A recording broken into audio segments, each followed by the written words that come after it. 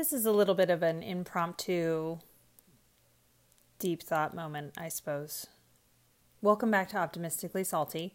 2 recordings in 1 week. It obviously means there's a lot going on. So I heard a quote in an audiobook that I'm listening to right now where he said, advice is just you reflecting on your past and how you would have done things differently. And I realized that I'm recording a podcast that is full of advice. Advice from books, advice from my life, advice from wherever I find it. And I don't know if I'm wise enough to be offering advice. I found myself this week in a very vulnerable place and I couldn't quite figure out what was going on.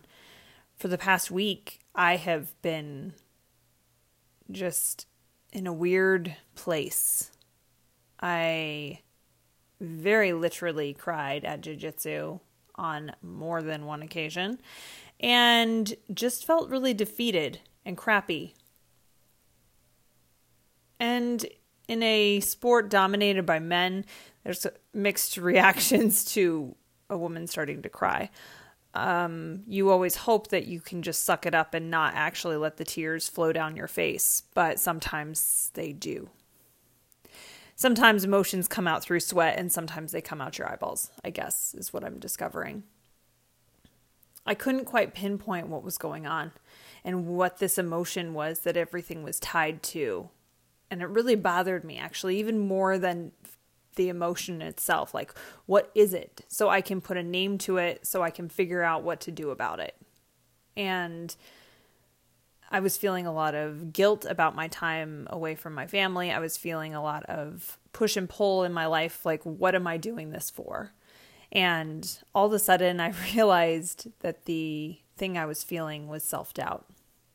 Self-doubt was pushing over everything for the past week. It's just been like a tidal wave, and I've been caught up in it, tumbling over and over.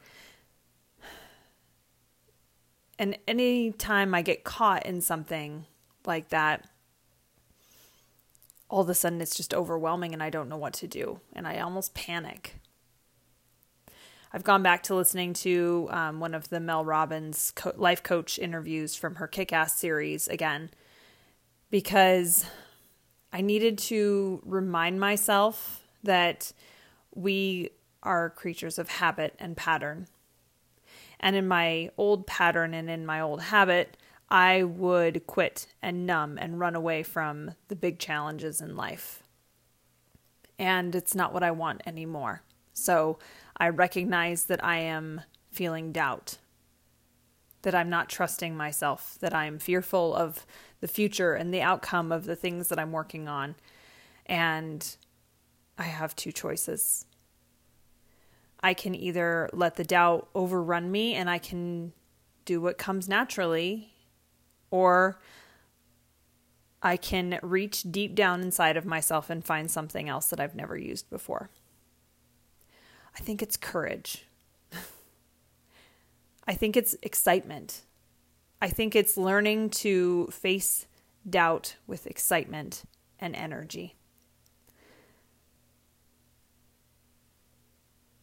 I think I might be offering a lot of advice on this podcast.